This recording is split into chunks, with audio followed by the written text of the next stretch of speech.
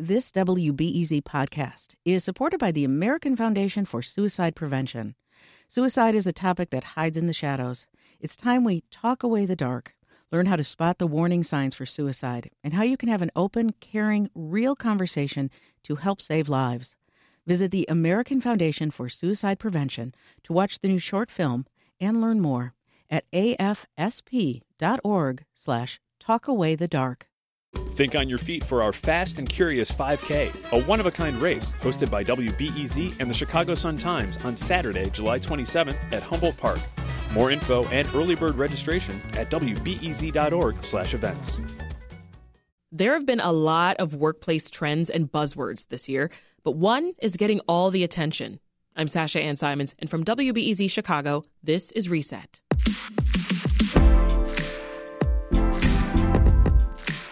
Have you heard of this? I want to tell you about this new trend at work. It's called quiet quitting. A new buzzword has sparked a debate about the workplace. Quiet quitting, and now you have quiet firing. They're fueling a conversation about work-life balance and beyond. The concept of quiet quitting. Not doing a job with 2 to 3 people, stuff like that. Is making some very loud noise on TikTok. And now you've heard of the term, maybe even have thought about quietly quitting yourself. But why is this a buzzword now? Quiet quitting. It's a phrase related to the amount of work you put into your job. But how real is it? And how do people feel about it? Well, our team was thinking the same thing. We're joined now by Reset producer Micah Yason. Micah, let's start by just talking about what quiet quitting is, for people like me still trying to understand this new phrase. Yeah. So the general sort of definition of it, it's an approach to work where someone just meets the minimum requirements of their job description and nothing more than that. So not really going above and beyond, but there is a little bit more to it than just that. So there is more. So tell us. Yeah, so there are kind of 2 ways to sort of think about it. There is one more of the negative sort of connotation, a passive nuance, where, you are doing the bare minimum, but that can sort of equate to being lazy. You have a very clear sense of your 9 to 5. I'm working 9 to 5. Just don't ping me after 5 because you're not going to get a response. Yeah. And another way to sort of look at it is that more proactive, more positive way.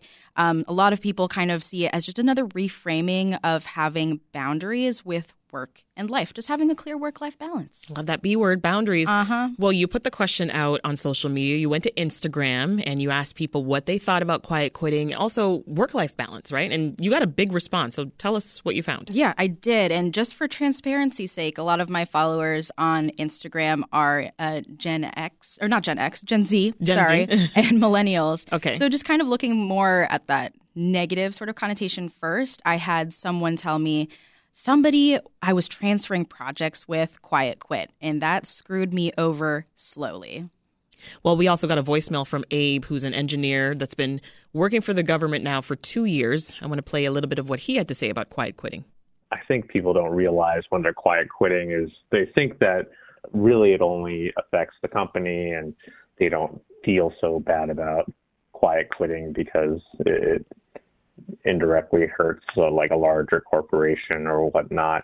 But one thing that happened to me in particular is my coworker who was quiet quitting, the fact that they didn't do their work gave me additional work.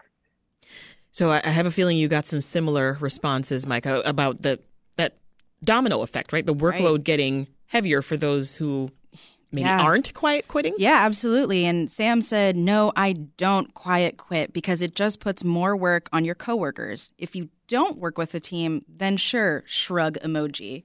JJ said, if someone's tried their best to get recognition or raise, etc., but the company refuses, then quiet quitting seems valid. Another response from Catherine, they say, we don't owe our companies our loyalty if they have no loyalty towards us. So I got a message from John, too, and it's interesting because he's a managing director at a global consulting firm, and he's been working for around 20 years, and he mentioned that as a manager, he doesn't like it when people quiet quit, but understands it. And, especially in those workplaces where there is a culture of just always working hard. Many employees interpret this as a stark difference in values, and when an employee believes management just values hard work, yet the employee values work-life balance, then the environment becomes ripe for quiet quitters. Right. Yeah, that's a great point. I want to talk about this flip side of quiet quitting just a bit more, the proactive framing that you mentioned earlier. What did those kinds of responses look like? Right. And so the question that I put out is like, do you quiet quit? And one response I got was, yeah, every day, LOL. Another one was, yeah, with 6 H's. Naz says, I love it. It sets boundaries, plus stops you from being exploited. As a manager, your team performs better. I got a response from Anthony. He's a civil engineer who's been in the industry for about 3 years and entered aviation in 2020. So that's really cool. And here's what he had to say. I would say quiet quitting is not solely a result of selfish decisions of a few corporate executives. It's also a cultural shift with millennial and Gen Z values kind of taking up and sharing their stories of self-care, self-preservation, self-advocacy on social media. It's allowed us to prioritize our mental health and well-being over productivity. A lot more people are cognizant of their working conditions, and they know that they can demand a healthier work environment. When you hear about tech companies giving out free food, flexible hours, unlimited PTO, work from home, it's hard to not compare to those companies and want to be able to have a better working environment and not just accept with the hand that you're dealt. Right. And I think that what Anthony said is like a really big piece of it is that cultural shift. I also spoke to Barbara. She's in her early career in architecture and she graduated last year. So if you're completing the tasks in your job description, I don't see any issues with simply going to work for a paycheck. And while that might be seen as doing the bare minimum, maybe that's a way that people can find more energy outside of clocking in to do the things that they are invested in. This is all very interesting stuff, Micah, but I'm curious, you're hearing such varying responses. What were your big takeaways from what folks said to you? Right. I feel like the big takeaways here are that just people are frustrated with bad working conditions. And I think at a human level, people just want to be understood, when things are hard, rather than continuing to be pushed and continuing to be told, like, you have to put in 100% of themselves in work. And you know what Abe said about, like, having coworkers that, like, maybe they quiet quit and then you take up their slack. It's just sometimes it's hard to find that place of work where that culture is, everyone is in it together and, you have all that support and you have a team. And I feel like it's a lot of folks just trying to get maybe employers to understand, like, there is a lot going on right now that we're all sort of trying to deal with at the same time and still prioritize this job. Right. So it does take a balancing act. We are human. We are human. This is Reset. I'm Sasha Ann Simons. If you're just tuning in, we're talking about quiet quitting. It's a term that was used a lot this year. It refers to employees doing just enough to skate by. We're discussing how people feel about it, though, with Reset producer Micah Yason, and the responses, they really do run the gamut. Where do you, Micah, think that the term quiet quitting actually came from? So I know a lot of people say that it came from TikTok, as a lot of things. Always TikTok. Always TikTok. As a lot of things come out of TikTok. But, I think it's hard to talk about this shift without, mentioning COVID and without mentioning the fact that people are more open to talking about their mental health and, the things that they're struggling with. Like I mentioned earlier, it's just at a human level, like, it's hard to take your human self out of your work self, Yeah. Well, you are also early in your career, Micah. Yeah, I am. Do you feel like quiet quitting is something that you've experienced? And this would be well before you got here. Oh, absolutely. Not happening here at WBEZ. No. I'd say, like it's something, you have those days where I don't have the bandwidth or I don't have the energy. And there are those days that I can I'll give you 75%. But then there are those other days where I feel like I can give 110%. And I spoke with Jacob and I feel like he sort of understands and sort of feels the same way that I do, especially because he's a student and also works as a designer and artist. I'd really like to think that I put in, the best effort that I can do for my work. After all, I'd like to think that anything that I produce speaks to my skill and talent as, a professional in the field. However, I can see where it can come from, and I can understand it and empathize with it. I can see how it's like if you find yourself stuck in a place or just unmotivated with your work, that you can find yourself, not wanting to, move forward in that one position that you're in. I can probably think about times where I found myself, especially, and this kind of bring it back around to, being a designer and artist, is, I can find myself feeling stuck or even unappreciated in a situation, and that can lead me to feeling just so kind of worn down and just kind of giving up on like a job that I want, and maybe considering moving to another workplace where I'd be, or at least I'd feel potentially more appreciated. Yeah, Jacob has me thinking a lot about past experiences of my own where, again, I'm battling parenting as well, right? I'm juggling that and the job, and just I did go through a phase where I was just all about the work all the time and didn't know how to turn it off. Exactly. So like you can kind of like see it as a spectrum where quiet quitters are at one end, and then it's people that those are the workaholics at the other end. Mm-hmm. And I kind of find myself like, it's hard to find yourself in the middle. Yeah. It's easy to kind of go back and forth between those things. And I think part of it is because like loving what you do so much. I think so. What he was talking about, too, is just kind of having your name on the work that you produce, and you want it to be good. But it doesn't feel good when you put in all of that work and you don't feel like you're getting the recognition that, you definitely deserve. Yeah. And another part of this, too, is just like I am an immigrant, and my family, and, we moved from the Philippines to here. And there is that sort of culture around, you have to work hard because we came here for a reason, and I feel like that definitely adds to it. Oh, I know exactly what you mean. I mean, growing up watching my Caribbean parents kind of do the same thing and get us from one country to another. My mom working 2 jobs, my dad working 2 jobs, my mom going from one job literally to the other, like 7 to 3, then 3 to 11 and another. Like, I'm like, there aren't enough hours in the day. And so my upbringing, I then start to think, okay, well, this is how it is, right? And so in high school, I'm working multiple jobs, right? And juggling school. So eventually I got better, and I've worked to figure out a better balance. I'm not all the way there yet, though. Yeah. So your big conclusion here, Micah, we're human. Yeah, I think this talk and this discourse around quiet quitting, it's just a small piece of a larger conversation about just how do we balance work and life, and just how much do people care about their jobs being that source of fulfillment for them? Yuri, gave me some words, and she said, quiet quitting just sounds like a healthy boundary setting reframed. So love that. Micah Yason is a Reset producer. Thank you so much, Micah. Thank you.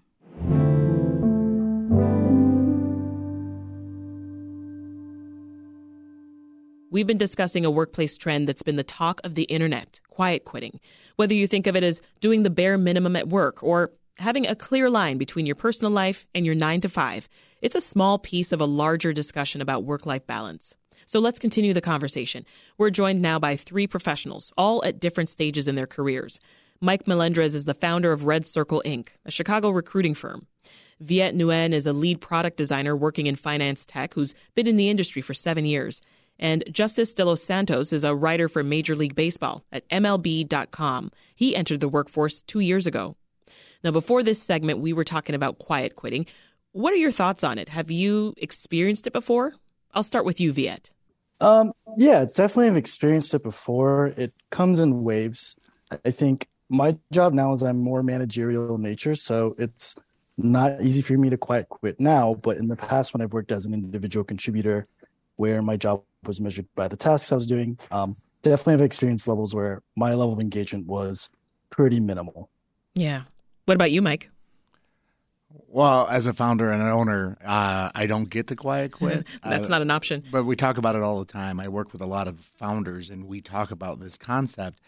And I get where it comes from. It comes from years of organizations not concentrating on culture, not concentrating on those that are part of their team, and communicating with them and understanding what's important for them, and letting the culture drive kind of people shaming people into working more hours and doing more projects. And why didn't you answer that ping at 5:30? Yeah. Where perhaps they could have, but the culture was just a little toxic, and it allowed people to shame people into doing more work. Justice, how do you feel about quiet quitting? Yeah, especially being in the realm of journalism where there is that element of things being nonstop, especially now in the social media area where it is the 24-hour news cycle where you might get a notification at 5 a.m., you might get a notification at 5 p.m. And to, kind of draw back on some of my, not my specific experiences, but in talking with friends around the industry, that has been a huge reason as to why they've either, dialed back their level of engagement at their current positions, or they've just walked away from the industry as a whole. I remember back in spring training, which is baseball's preseason, News broke at 3 a.m. and none of the people who were responsible for that specific team were awake. And thank goodness that like our specific site had like a group of people that were ready around the clock. But that's just that's one of the more extreme examples of, how this industry can kind of shake out. But I've definitely seen it around where people are either just dialing back, turning off their phones entirely when they're not required, or just stepping away from the industry as a whole as a result of the demands of the job. Yeah, I'm going to stick with you for just another moment there, Justice, because as I mentioned earlier, you are early into your career. So what does work-life balance look like for you then, personally? It's funny. I was journaling last night trying to, recollect what this past year has been, because now it's the off season. Things have slowed down a little bit on the baseball end. But I think the very first sentence that I wrote as I was journaling was, what is work-life balance kind of look like these days? Does it exist? That's the big question, because, as I was jotting down, it seemed more like there was always this overwhelming sense that there was always something to do, especially this being, my first time truly moving away from home. I'm originally from the San Francisco Bay Area, currently residing in Pittsburgh, Pennsylvania, away from family, away from friends. And, there's this overwhelming sensation of like, oh, if I don't have an assignment due, there's an assignment to prep for. If I don't have, a written assignment to do, there's a multimedia assignment to prep for. Yeah. And if that's done, something in the kitchen's probably not clean. So there's laundry that's probably not being done. And so there's always this overwhelming sense of there's something to do. And it can be overwhelming, especially when you get to those waves where, you're not wondering what you have to do when it's just right in front of you. And so that's kind of the tricky thing to navigate. And it's never, you never really step off the tightrope, so to speak. There's always that sense of, trying to navigate. There always seems to be a trade-off of some sort. So, Mike, I feel like your experience has been a little bit different. So you've been working for 27 years. When you first entered the workforce, though, what was having a sense of work-life balance challenging for you? Oh, I didn't care about work-life balance. Were you just work? I was work, hit quota, break quota, hit President's Club. How was I going to make more money? I was all about that. And then I started learning a little more. A friend of mine told me I need make a little space in my life in order to meet that special someone. And I told her, no, I'll make it once I meet that special someone. She's like, hey, that's not how it works. So were you even trying to strike a balance? No, there was no balance back then, and then as an early entrepreneur in the first few years, there was no balance, and then there was a few things that like came together that made me say, hey, it's time to find some balance. Well, I see a ring on your hand, so I think you found that special someone, and you're probably juggling a bit better now these days. But I got this ring and the best wife in the world after making the space. Yeah, I didn't make the space after I found her. Right. And so now I am married 11 years. I have a 10-year-old daughter. My identical twin boys turned 9 yesterday. Oh, wow. And I left the office yesterday at 4 to be at Lincoln Park Zoo by 5. And then today I walked my kids to school. That's wonderful. Yeah. That to me is work-life balance. Let's hear from you, Viet. How do you balance work and life these days? Yeah. So I'll kind of talk about this in a couple segments of my career. So when I first started as a designer, I was joining a lot of, well-oiled machines where you show up to work, there's a clear amount of tasks for you to do, and then you can just kind of clock out. And so at the very beginning, especially in like internship stages, quiet quitting was pretty prevalent for me. And then eventually I found my way into a startup, and work-life balance did not exist. And it wasn't like people were telling me I needed to work hard. More so when you join a startup, you're in a small team, you care about the mission of the thing that you're working on, and a lot of people depend on you. So I was putting in, 60-hour work weeks. No one was asking me to, but I felt like I wanted to. And I would say a lot of my self-esteem was tied into that job. Yeah. Your self-esteem was tied in. Oh, yeah. Well, and because I was one of those people who chose a career path that aligned with my quote-unquote passion, which is design. So a lot of self-esteem was tied into there. I see. I would say though, when I joined my most recent gig, I'm in a corporate environment. Things kind of mellowed out, and I was like, okay, sweet, this is work-life balance. I can finally live the life of a corporate worker.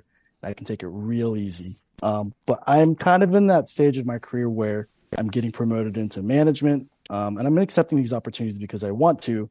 But now I'm realizing my job is a lot of relationship management. And to me, quiet quitting would be failing my coworkers by not supporting them. So I choose not to be as less engaged as I was before. I see. So you're thinking of others as you're making that decision.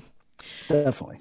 And Justice, I want to go back to your unique situation where the work just is demanding and you're traveling a lot for work. But do you feel like at this point you've been able to create boundaries? Yeah, I think it is a little tough just because in the realm of, beat reporting, like a specific team, like that's kind of your baby in a sense. It's like you want to make sure that you're on top of every little thing. And, even the times when I've had, 2 days off, 3 days off, and it's really hard to just completely shut it out because so much can happen in a span of 3 days where I'm not in a position where I can entirely shut it off. Like I'll find myself checking Twitter, like when a game's going on during the middle of the season.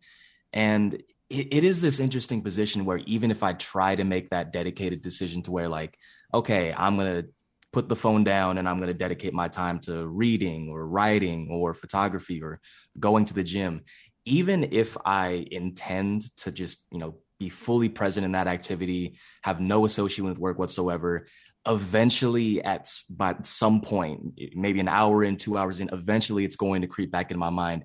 Hey, you should check the score of what's going on. Hey, you should see what the other writers are writing. Yeah. And so it's like, it is this perpetual nonstop. And I am, now that it is the off season, I'm trying to kind of figure out, come spring training next year, how to navigate that fine line, how to ensure that when next season comes around, I'm able to be in a more, healthy position. But I've talked with more experienced writers that have been in the industry for 10, 20, 30 years, and even they're struggling to find that balance, which makes me feel it's hard. It's hard. I mean, you're talking, you're preaching to the choir here because I'm thinking of times where I'm taking, a vacation from this news business. And I mean, it's not really a vacation if I'm still checking my Twitter updates and I'm still, finding out the latest headlines. Mike, you're making a face at me. So I want to know what you're thinking right now. And I also, because you're so interesting in that you are an employer, I would love you to talk about what employers can do better to make this more attainable for the rest of us.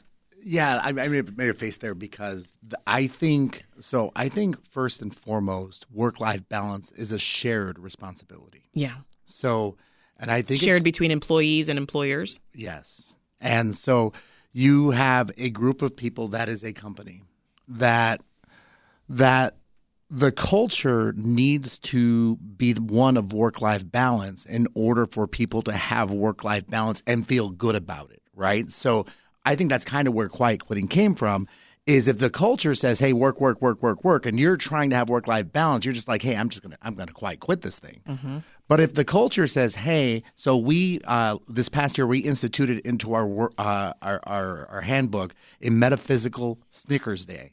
And so what that means is if you're that girl on the commercial where it's like you're being mean and you turn into somebody else and they hand you a Snickers, you turn back into yourself. If you feel that, you have all the latitude in the world in our company to take a metaphysical Snickers Day, and you have to take it against your PTO.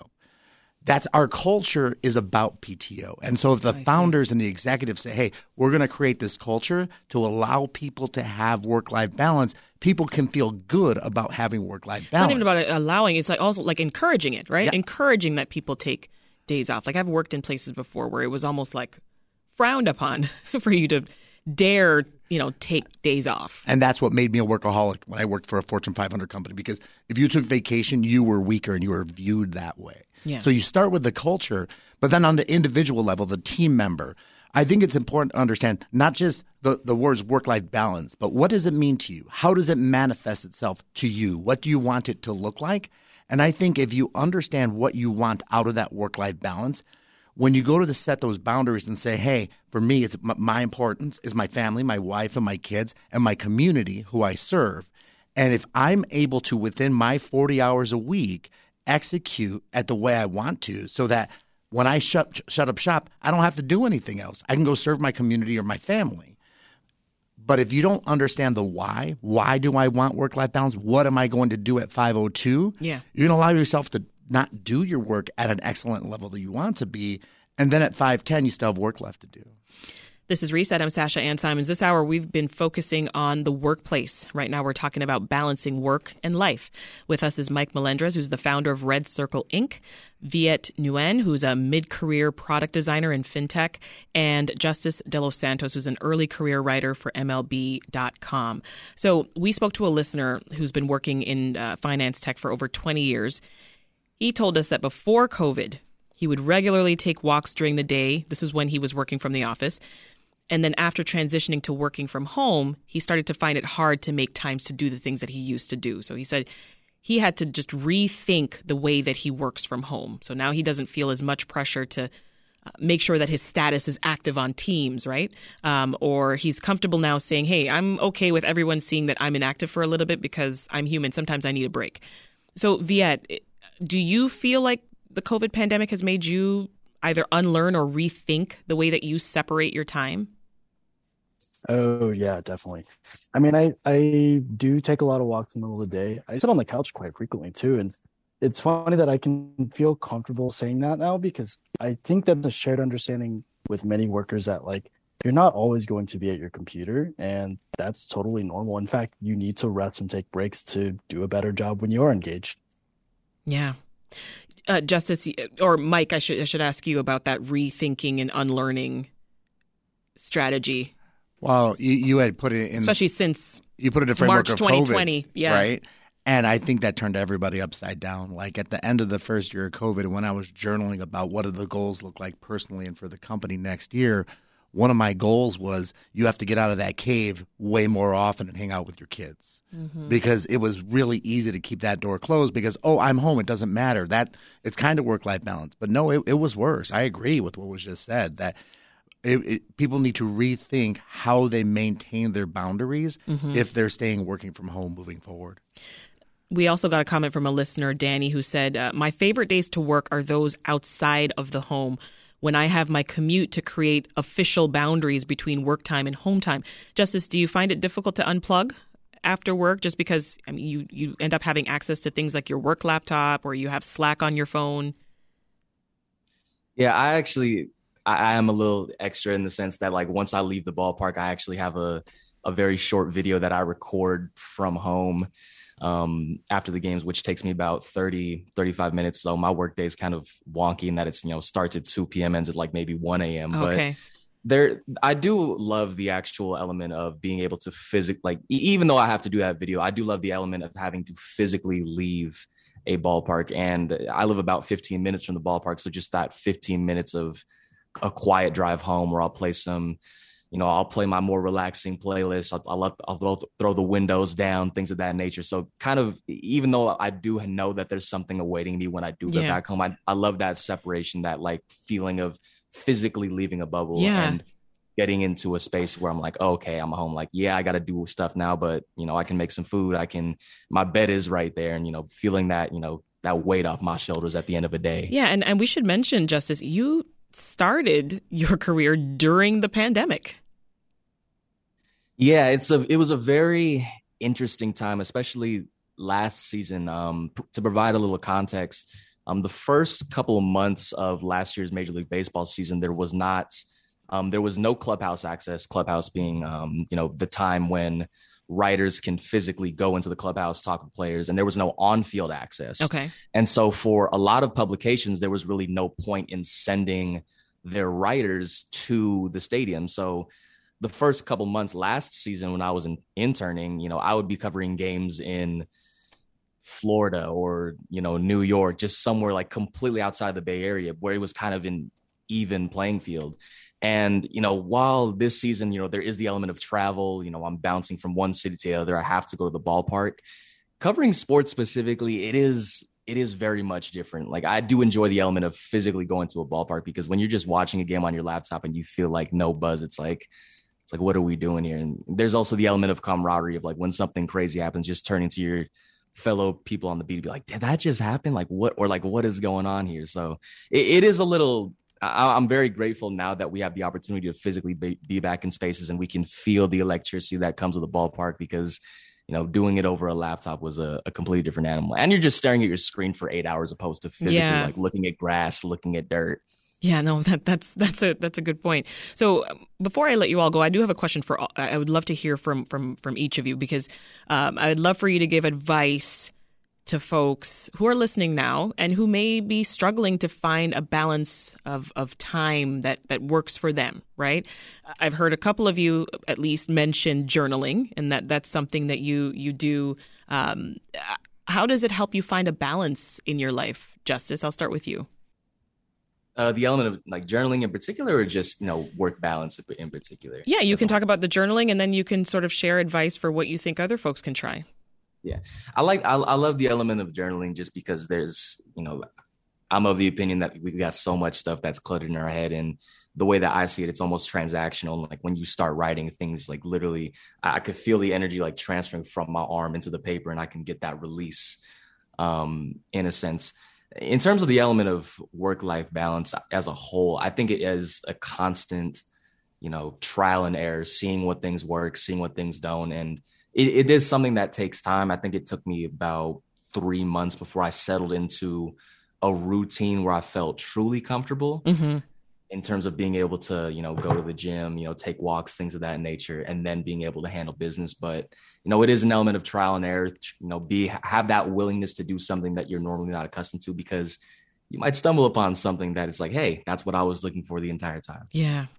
Viet, how about you? How are you balancing work and life, and that you think you can sort of impart with our listeners? Yeah, I think going on the theme of journaling, maybe this is more of a framing technique for what to journal about. So growing up, my mom was giving me this framing, which is there's your work and there's your job. And she would always define work as your craft. It's the thing that you do that hopefully you enjoy doing. And then the job is everything else. It's the relationships, it's the managers, it's where the company is at in the market. And just kind of having an understanding of your relationship to those two things will help you kind of gain a lot of clarity around work-life balance. I like that. So like, for example, I was saying earlier about how my self-esteem was really tied into my work. And that's because I chose a design art career, which is very closely tied to how I express myself. Yeah.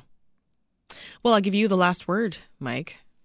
Well, first off, I got to give a like on that. Hey, it's your craft and how you invest in it. Yeah. Because I think that the journaling allows you to explore your why. And in this situation, there's two whys.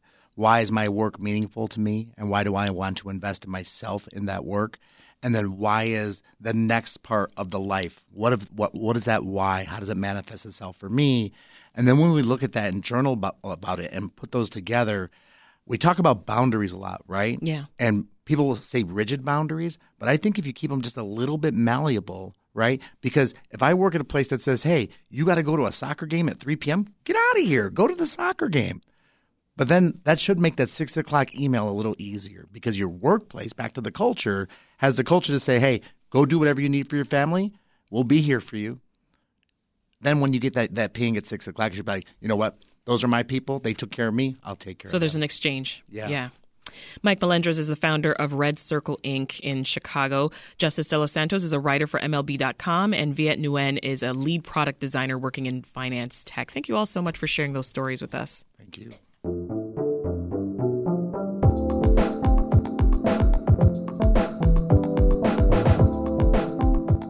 This episode of Reset was produced by Micah Yason, and it was edited by Andrew Merriweather. If you're not subscribed to our podcast by now, well, frankly, I don't know what you're doing. Hit that subscribe button so that you never miss an episode, and leave us a rating while you're there. That's all for Reset. I'm Sasha Ann Simons. We'll talk to you tomorrow.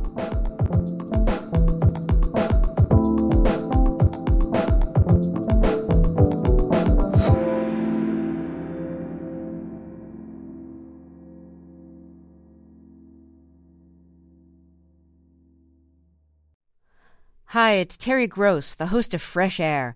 We bring you in-depth, long-form interviews with actors, directors, musicians, authors, journalists, and more. Listen to our Peabody Award-winning Fresh Air podcast from WHYY and NPR.